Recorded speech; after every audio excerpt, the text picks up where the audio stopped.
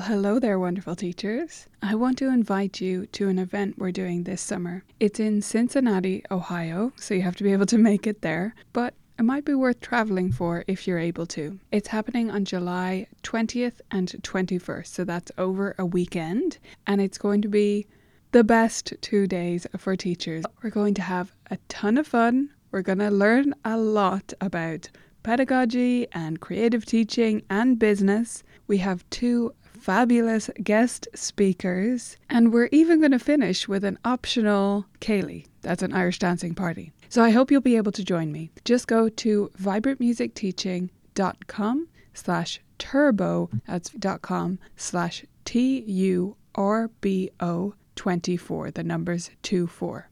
I hope you'll check it out, view all the details there, and I hope to see you in Cincinnati in July. On with the episode. Vibrant music teaching. Proven and practical Tips, strategies, and ideas for music teachers.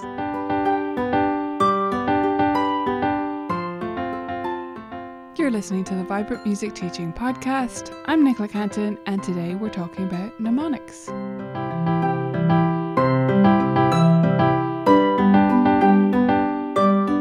Well, hello there, lovely teachers. I hope you're having a beautiful week so far and that everything is going exceptionally well for you. We have super duper blue skies in Dublin here today, so I'm feeling extra chipper, I have to say, and I'm looking forward to talking to you about mnemonics. So today on the blog, we have an article that's a part of our parent series. So this is articles that we're writing for parents so that you can share them with parents, basically, because there are some topics that come up again and again that we think it's useful to have an outside source to send to parents, an outside view, so that it's not just you saying this. And there aren't really that many articles out there that are written by teachers for parents covering some of these topics, so we thought we would fill in those gaps. And one of those subjects is why we don't want parents to teach their child music mnemonics. So if you are quite happy for the parent to teach them mnemonics, if you are a fan of mnemonics and you're not going to be persuaded otherwise by me, then fair enough. Go on your merry way and ignore the advice in this episode. Although it might go for anything that you find parents are doing with the best of intentions that you don't necessarily want them to do. So, first of all, just briefly, why do I not want parents to teach their child mnemonics? Well, mnemonics seem like a good idea. So by mnemonics, I mean sorry, I already messed it up. Isn't that funny? That helps me make my point. I didn't do that on purpose. All cows eat grass is what I meant to say. Every good boy deserves a fruit. Those are the ones I used growing up. So for some reason, I also knew FACE. So I always had this gap with the bass clef lines. I didn't have a mnemonic for that. I just figured them out from the spaces. But I continued to use those, especially for the bass clef, until I'm going to say age 12 or 13, like a long time into study. That's like 5 years of lessons or something. And I remember distinctly like stopping and working out notes I wasn't sure about in the bass clef using all cows eat grass and doing it in my head because I knew my teacher thought I should be kind of beyond that, but I never really overcame it. So that's one issue, is maybe students won't make that transition to it being seamless note recognition, which is what we want. But the main thing for me is how awkward they are and how many steps they introduce to the student.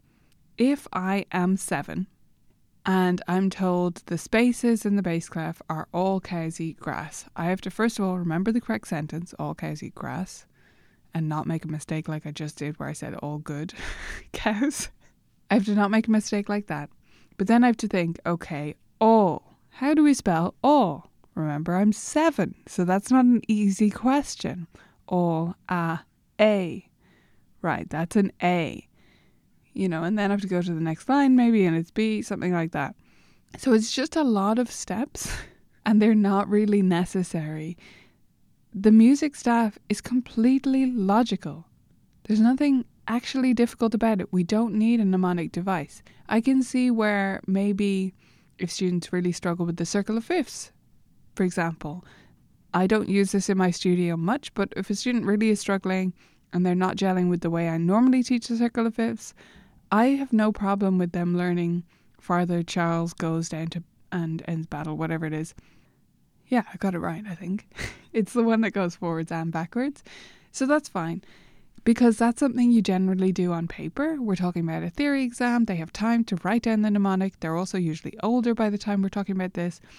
But the mnemonics for music reading are just unhelpful. So they're unhelpful because of those extra steps, and they're also unhelpful because they focus our attention on the wrong thing. The note names. It doesn't actually matter what the notes are called, right? They could be called whale and elephant, or they could be called Greek letters. It doesn't matter what they're called. What matters is that we're able to translate symbol on the page to note we need to play on the piano. Now, we do want our students to learn what those notes are called because that's one of the conventions in Western music notation and it's useful to know. But really, it's the least important thing in music reading. And especially for beginners, we want them to be able to find their starting note and then mostly read from intervals unless there's a big jump, and then they can find that note. So they don't need to do it that fast, but they do need a reliable method, and that's why I generally prefer teaching them landmark notes in the beginning and then teaching the skips alphabet when they get a bit further along, which is somewhat like a mnemonic, except you skip the mnemonic part because it's just FACEGBD and you just drill that in until they're as practiced saying that as they are the regular alphabet, and then it's really fast to work your way up the lines or spaces. So more on that elsewhere, but all that to say, I don't want parents to teach their child every good boy deserves fruit. But I also don't want to be a snit about it, right? Because if they do that, it's because they're helping their child with their practice at home and they thought they were being helpful. So I would prefer not to be in a position where I have to correct them about that at all. That's my ideal, right? I don't want to be having to explain to them after they've already brought up mnemonics, printed them out. I've had parents print out like the graphic with the face on the treble clef and the cows, you know, like we have one of those. I used to use mnemonics in my studio, so I get it. But I don't want them printing that out. I don't want us to get to that stage. So my preference is to explain it to parents earlier on. And I wouldn't always cover this at the first interview, meeting, whatever you want to call it. Although sometimes I would. Depends on the parent's background and how much I think they're likely to bring up mnemonics at home. But most of the time, I wouldn't introduce it there. But I will cover it in one of my email follow-ups to parents. Just somewhere, just a brief mention. By the way, this is how we read. And then I'll kind of communicate it as we go in how I talk to them in our progress updates and places like that, so that they're aware of how we're learning to read. Sometimes parents will come to me and say, oh, I've noticed I was helping little Johnny practice this week and I've noticed he really doesn't know the note names. Do you need to work on them more? Like, should he know them by this stage? They're worried about it. And depending on where the child is in the process, I'll explain to them how it works and why we're not worried about that, or maybe we are at this stage thinking about it more and how they can help them to improve that at home, such as doing note name games or apps or things like that. But I try and head it off at the pass. If a parent does bring the mnemonic, does like print out the mnemonic or they teach to their child and the child brings it up in the lesson, I kind of try to say, oh yeah, that is a cool trick. There's nothing wrong with it. Because I don't want them to think, oh, that's incorrect. Like, I kind of think about this like in maths class when you had to show you're working out, right, for the answer. There's no wrong way to come to the right answer. So I don't mind if the mnemonics do work for them and they stick with it and they learn off the notes. Really, it makes no difference to me. But I do kind of approach it as, oh, that is a cool trick. I have a better one, though, that maybe mum or dad or Google didn't know about because this is a more recent one, or, you know, this is how we do things now. And I think it's even better because you can't mix up this and that.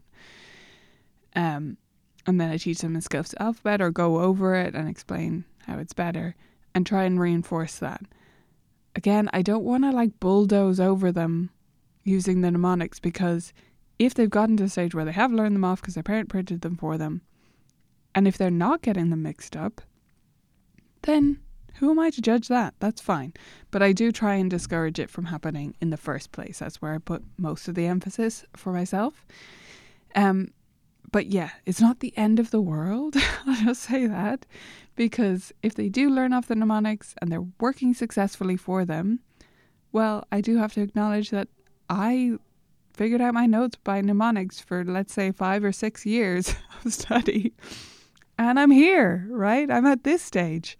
So it's not the end of the world, but I do try and discourage it, and that's how I go about it. So I hope that's useful for you. If you ever come across this issue in your studio, I hope you'll share that article with parents if you agree with our advice and would find it useful to have it coming from a third party, from an outside source for your studio. And I'd love to hear what things parents do trying to be helpful that aren't so helpful in your studio. What has come up for you? Do come find me on Instagram and let me know what hiccups you've come across that parents are doing with the best of intentions. I'd love to hear them, and I'll see you back here next week. I kind of think about this like in maths class when you had to show you're working out, right, for the answer. There's no wrong way to come to the right answer. So I don't mind if the mnemonics do work for them and they stick with it and they learn off the notes. Really, it makes no difference to me.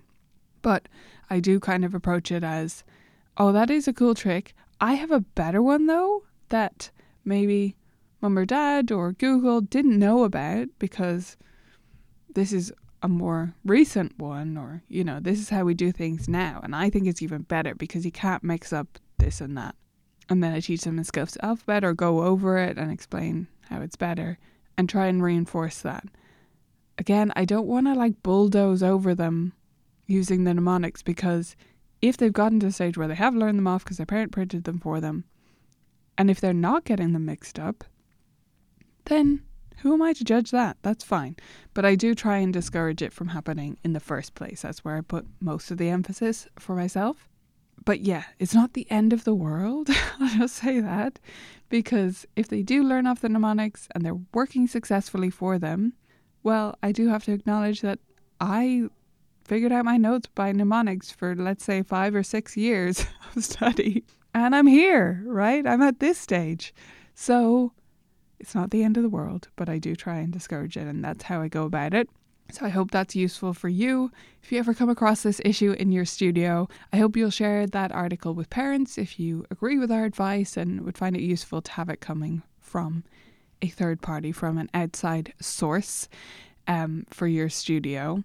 And I'd love to hear what things parents do trying to be helpful that aren't so helpful in your studio. What has come up for you? Do come find me on Instagram and let me know what hiccups you've come across that parents are doing with the best of intentions. I'd love to hear them, and I'll see you back here next week.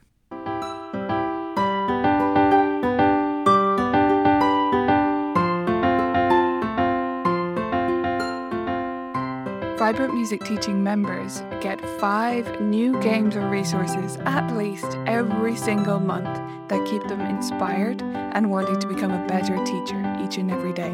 If you want to join the best community of teachers online, you can go to vmt.ninja and sign up today. Thanks for listening to this episode of the Vibrant Music Teaching Podcast. I hope you loved it, and I wanted to pop on here one more time to remind you about our event. It's happening in Cincinnati this July, and you can get all the details at vibrantmusicteaching.com/turbo. See you there.